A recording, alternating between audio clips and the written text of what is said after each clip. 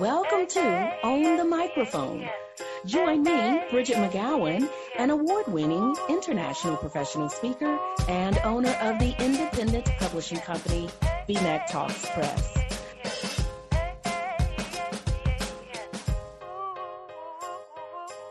Hi there, everybody. Bridget McGowan here. Welcome to today's episode of Own the Microphone. Today, I have with me Diana L. Howells. Diana, welcome to the show. Great to be here. Diana, how did you get into public speaking? How did your career as a professional speaker get started? Well, I was always really interested in speaking. I think my first speech, I was in 6th grade, and I remember being scared of it, but then I delivered it on this comedian, and I had so much fun with it that I thought, this is really kind of fun.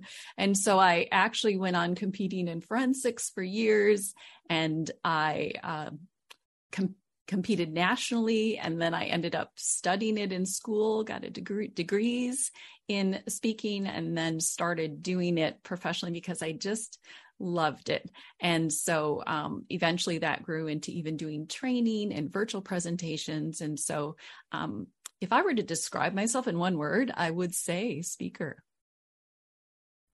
Now, you spoke about a comedian in 6th grade. Did you choose your subject matter or your topic, or was it assigned to you? How did you land on that topic?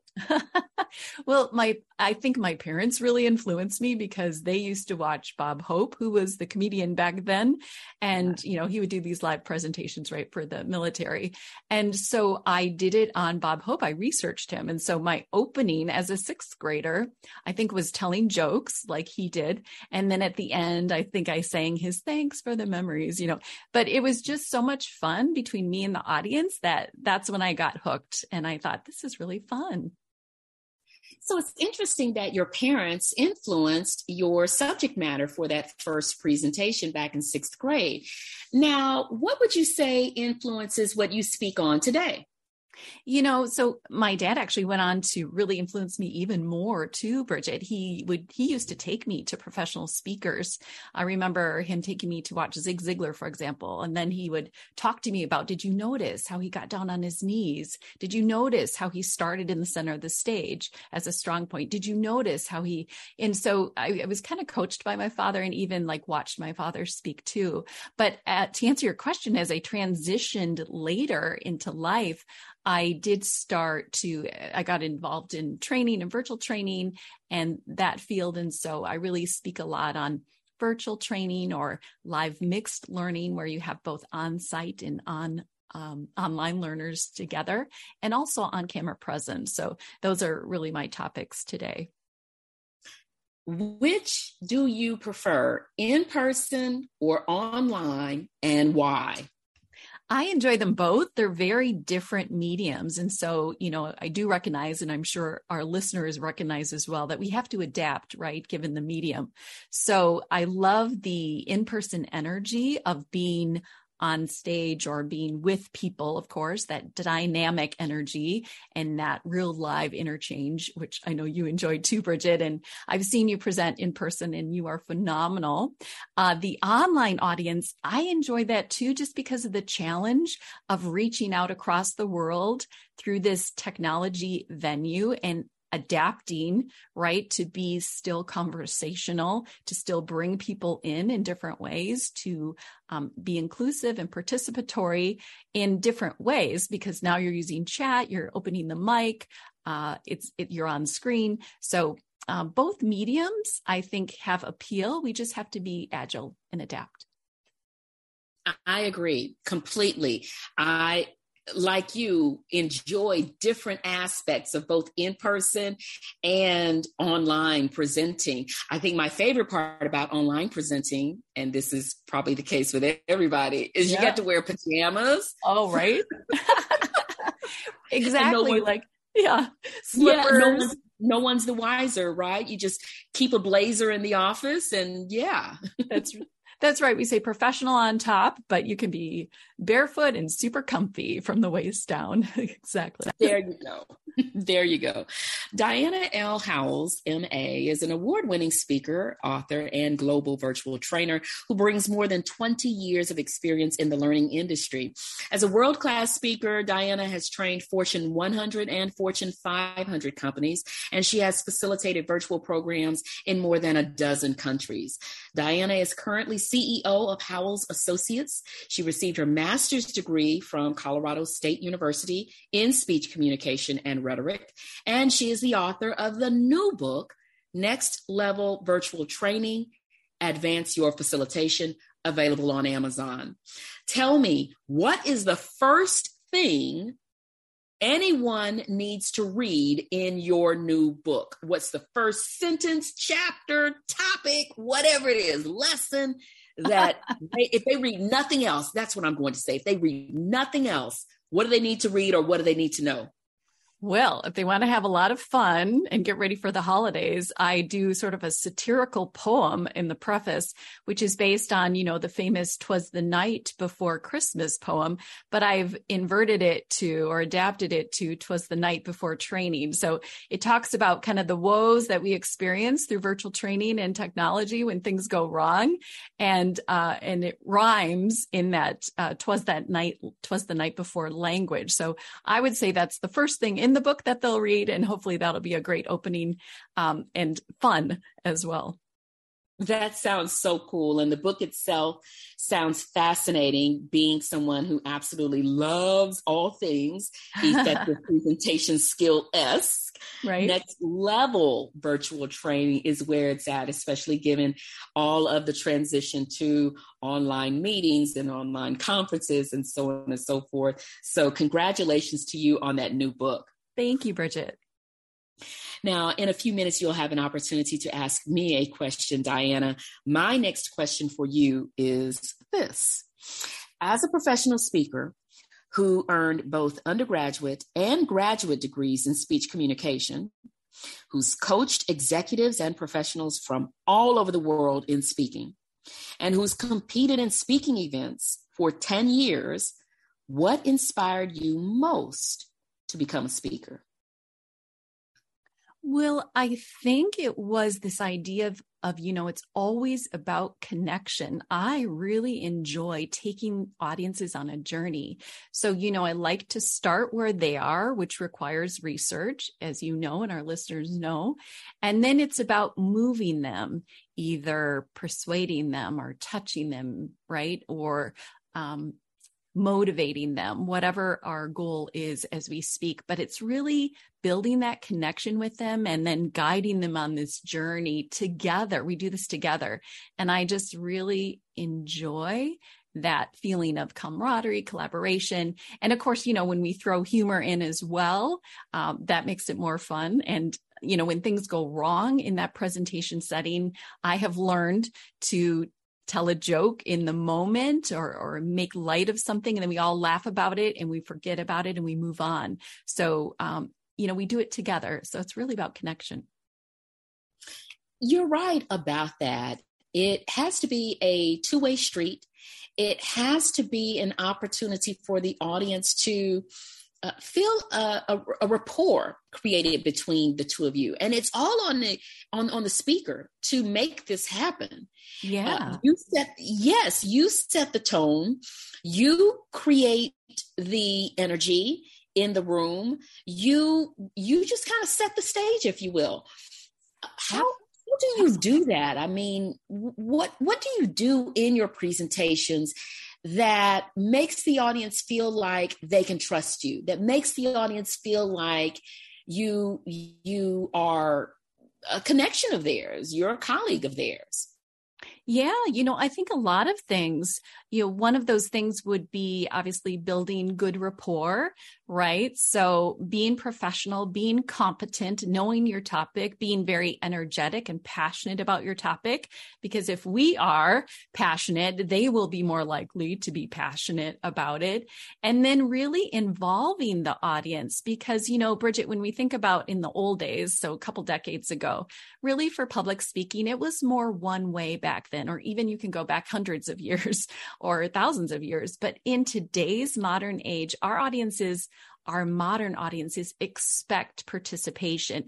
You think about The Voice, the TV show, or Survivor, or any of those reality TV shows where the audience now is part of that program. They can vote in to have somebody win. They can vote in to have somebody voted off the island. So they expect to participate. So I think all of that too helps to build that connection. We build in those participation opportunities for them really throughout.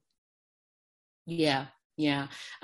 It's not the sit and get experience not anymore. Exactly. That's not what people want. And quite frankly, it seems like that's a really tough job for a speaker to just get up there and drone on. I mean, it sounds like misery. Yes, right. I mean, everyone would check out right away too. So I think it's also important, and you know this too, Bridget, and maybe our listeners do too, but really keeping it conversational. So I never abdicate memorizing a speech because we can tell it's not alive anymore, right? So using the words that come to you at the time, you know where you're going, you have an outline, but you're really fresh in the moment using those words that come to you at the time. And that really keeps it conversational. Right. And I like using fantastic graphics. Yeah. And yes, and really minimizing the amount of words, the amount of text that I put on a slide. So it keeps you from feeling like you have to remain married to some kind of a script.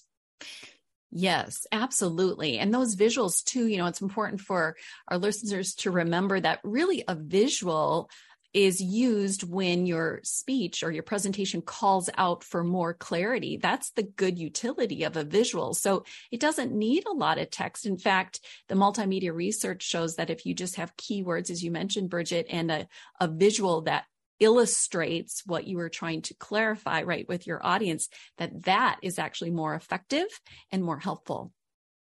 Yes, completely. Okay, Diana, what is your question for me?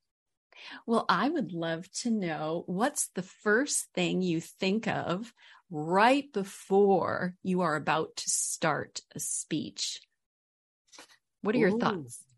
What are you thinking of? I am thinking of, I'll tell you exactly what I'm thinking of. I am thinking of the first 10 minutes, but specifically 10 minutes, if I have to put a number on it, of my presentation. And here's why. If you nail your opening message, and my opening message is not 10 minutes long, but just rock with me here. If you nail your opening message, if you have it down pat, and you give your audience a reason to immediately lean in, you have them in the palm of your hand, and you give them a reason to listen.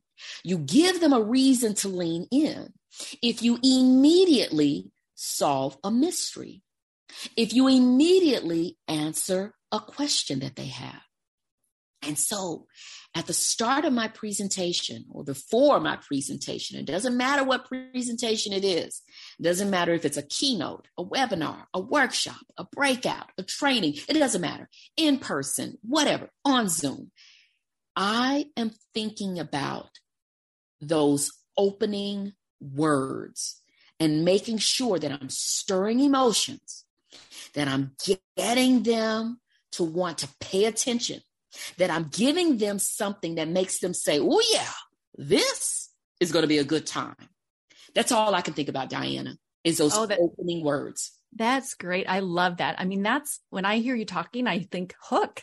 That's the hook, right? Yeah. Immediately, I talk about this in a number of workshops that I do on just how to bring the sizzle in the first words of your message. And it is really making it about the audience, where you're pulling them in, pumping them up, passing the mic, then providing information to them. You're pulling them in, you're making it a conversation between them, you're getting them excited about what's to come. And when you me speak, and thank you for your kind words earlier about having seen me speak and enjoying it. When you see me speak or when you hear me speak doing a workshop or presentation or what have you, you will always hear me say something along the lines of, by the time we're done, and I give you anywhere from 3 to 5 things, that's not a good word, but I'm using it now, 3 to 5 things that you will know or be able to do by the time I finish. That's how I get you excited. That's how I pump you up.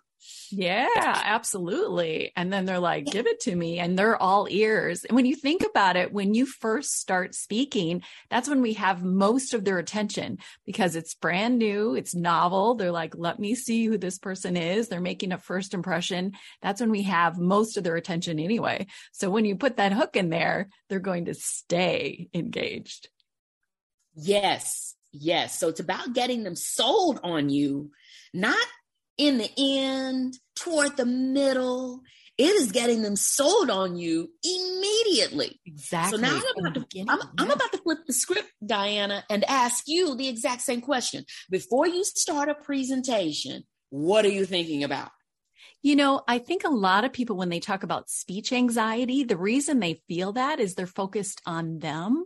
So what I like to do, Bridget, is if I'm in an in-room presentation, I go and check out the room, preferably the day before. I just get used to the room. I walk into the room and I get a feel for the room and I sit in the very back row and I pretend I'm a learner and I look at that perspective, right? This is the perspective from the person in the back row. And then right before I go on to speak, I remind myself, this is all about them. It's about taking them on a journey. It's not at all about me. For me, that helps me relax. It helps me calm down. It helps put the focus right on the audience. And then I remember that dual perspective. I remember what it's like to sit in the back row and look at the front, right? So I try to always keep that learner perspective and then my presentation's perspective in mind at the same time. And it takes practice, but to me, it helps because I'm sitting in the shoes of my audience. I like how you visit the room before your presentation. And like you said, all the better if you can visit the room the day before, because it just increases or improves your confidence when it's showtime. You've already been there before. And you walk the room, you walk the stage. You got a feel for the view the audience has, and you got a feel for the view you will have as a speaker. To the listeners, you have heard me say it before, and it's not by coincidence or mistake or anything like that, that you hear Diana saying it. Go to that room well before your presentation, because I'm telling you, 90% of your nerves, mark it down. Okay. Pretend it's research based. It's not. 90% of your nerves, 90% of them are coming from the fact that is your first time showing up in that room. I'm telling you, it makes a huge difference.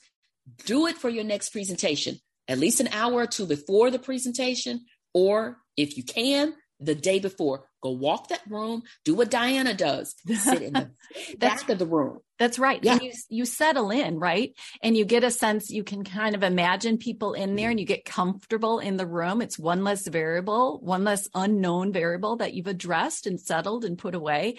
And what I like to do too is really kind of think about the size of the room, because we want to leverage the real estate in the room, right? So if you're on a big stage in a really big room, my gestures are going to be bigger.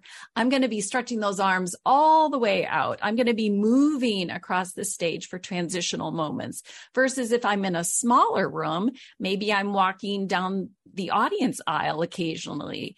Maybe my gestures aren't as big because they don't need to be, because it's more intimate setting. But you figure all of that out beforehand, right? So that when you're in the moment, you can focus on your message and your audience, and those other variables are taken care of. Absolutely. Without a doubt. Diana, what have we not touched on that we really need to make sure we explore so that our listeners feel more confident and comfortable with getting on the stage? Well, I think it's important for them to realize that, it's live, it happens live. So things can go wrong. And what's most important is that you can recover and move on. So Bridget, there was this one time where I was speaking, and, we were in a different sort of setting every night. I was speaking every night, but we were traveling, and it was like a touring group. And so I had something that I had to present every night. And so because the context and stages were different, you had to kind of adjust. But there was this one little platform where I was standing and presenting, and I walked a little too far to my right, and my right foot dropped off the stage. My left foot stayed on, but my right foot dropped off, and it shocked me. And I remember thinking, I thought to myself, I just fell off the stage, but my left foot stayed on. It wasn't that deep of a drop. And so I thought, what do I do? And I thought, just keep going. So I picked my foot up and I kept talking. Like I didn't make any comment about it. I just kept going. And what happened was, because it was so smooth and we didn't react to it, the audience didn't react to it. Nobody put it on their evaluations. It was just something where you just keep going. And so you learn how to work through those things that can happen. That is a fantastic story. And I'm glad you're okay and all of that. That is a fantastic story, because that's right. You don't call attention to a misstep, no pun intended. Literally, yes. Right? Or a mistake, right? I mean, even if you, let's say, incorrectly pronounce a word, or your video doesn't play properly, just anything that doesn't go according to plan, don't call attention to it. Because Diana, and I know you'll agree with me on this, there will be people in the audience who didn't even know there was a hiccup. That's right. And so you don't call attention to that at all. Yeah, exactly. And, I mentioned earlier about how you can make jokes out of things. And I'm sure, Bridget, you've done this, and maybe our listeners have done this too. But I was in Alaska with my husband. He was the one presenting, actually. And he got so ill that he lost his voice. And so we arrived at the client site, and I said, well, I can open for you, while they tried to get him a microphone. And apparently the microphone was attached to a lectern. And so it had to take a while for it to get there. And so I said, well, I'll just open for you. And then by the time maybe the lectern gets here, you can take it from there. It was like a workshop presentation. And so here's all these Alaskans. And I thought, obviously they're going to be like, where is he? So I thought, well, what joke can I open up with? So I started out, something you have to know about Alaskans is they're very cognizant of the fact that other visitors are scared of all the bears that are around them in Alaska, but Alaskans are obviously very comfortable with bears because they live very closely with them, and they kind of, are proud of that fact. So I said something like, it was great to be here. Welcome, everybody. And, we went to enjoy a nature hike the other day, and we ran into a bear, and it scared the voice right out of my husband. And so I'm opening for you today. And they laughed and laughed and laughed and laughed. And it was because it was customized humor for them. And I came home and I told my mother that story. And she said to me, that isn't funny. Like, she didn't think it was funny at all. But I said, well, if you were Alaskan, it is funny. So, we were just able to work through that situation too. So humor can be a great way to kind of heal things over. Completely. I think about presenting at a conference in Orlando in May of 2022. And where could that have been? And it was a presentation on presentation skills. And Diana, I had a problem with my microphone. At some point it just conked out on me. And it was really funny. I don't remember exactly how we handled it. I was making facial expressions as the AV gentleman was behind, like I put the little pack, if you will, behind me as opposed to in front. So he's behind me tinkering with it, and I'm making these facial expressions like, ooh, what's he doing back there? But I keep the show going. Yes, keep the show going. Cracking up, and I'm just, I get the handheld, and I don't know, something's wrong with it. And we just kept the show going. And it was an unintended lesson. Again, it was a session on presentation skills, but it was an unintended lesson of, like you said, you keep the show going and make a joke out of it or whatever's most comfortable for you in order to just kind of minimize the disruption as best you can. And you know what was so beautiful about that, Bridget, is your presentation was on presentation skills. I bet they learned a ton just watching how do you keep something going? How do you adapt when your microphone isn't working? That was probably a golden nugget for them, right? As an audience member. And I'm thinking of another time too, where I was invited to be the sort of the keynote presenter, but the person organizing the room didn't organize it soon enough and all the rooms were taken. So this presentation of about 60 people in the audience, 60, was actually ended up being held in a lobby. And at first I thought, a lobby, how are we going to make this work? And once again, I thought, well, let's open with a joke. How can we distract people? We'll laugh about it. We'll move on. So I think I opened with something like, well, I see our meeting spaces are getting smaller and smaller. So next month, looking forward to seeing you in the elevator, and they laughed like, oh, we're in the lobby. But what happened is they laughed and they forgot we were in a lobby and I forgot we were in a lobby and we moved on. And that speech, I was told, had a lot of buzz for a long time after that. Right. So we didn't play the victim. We work with what you get and you do the best you can and you keep moving forward. Yeah. And it works out. I like that. Don't play the victim. If I could yell that from the rooftops, I mean, that is so apropos in so many areas of life. Yeah. But especially as a speaker, because you're up there setting a tone. We talked about that a little earlier, and the audience is going to follow your lead. Mm-hmm. And oh my goodness, if, like you said, you work with what you've got and keep it moving, you're a rock star.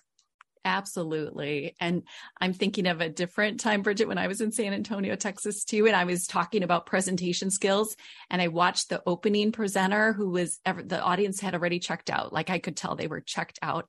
And I thought to myself, I am going to make this work. I'm 110% committed to making this work.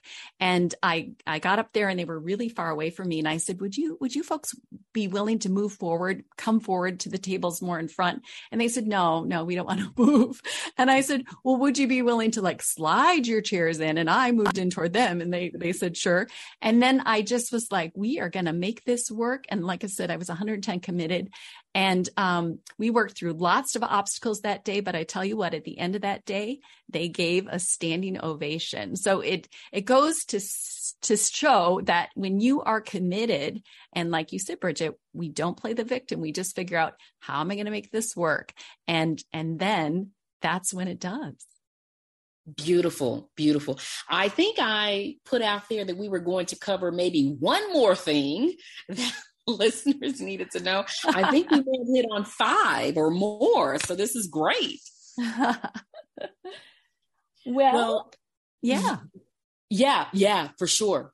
This has been a fantastic conversation. Something tells me you and I could go on and on and on. To the listeners, make sure you go out there and get a copy of Diana's new book, Next Level Virtual Training, Advance Your Facilitation. And don't let that title stop you, because I know you may say, well, I don't do virtual trainings. Let me tell you something. If you do presentations anywhere, virtually or in person, you will learn from this book. So go get your copy, available on Amazon. Diana Howells, thank you so much for being on the show. Thank you, Bridget.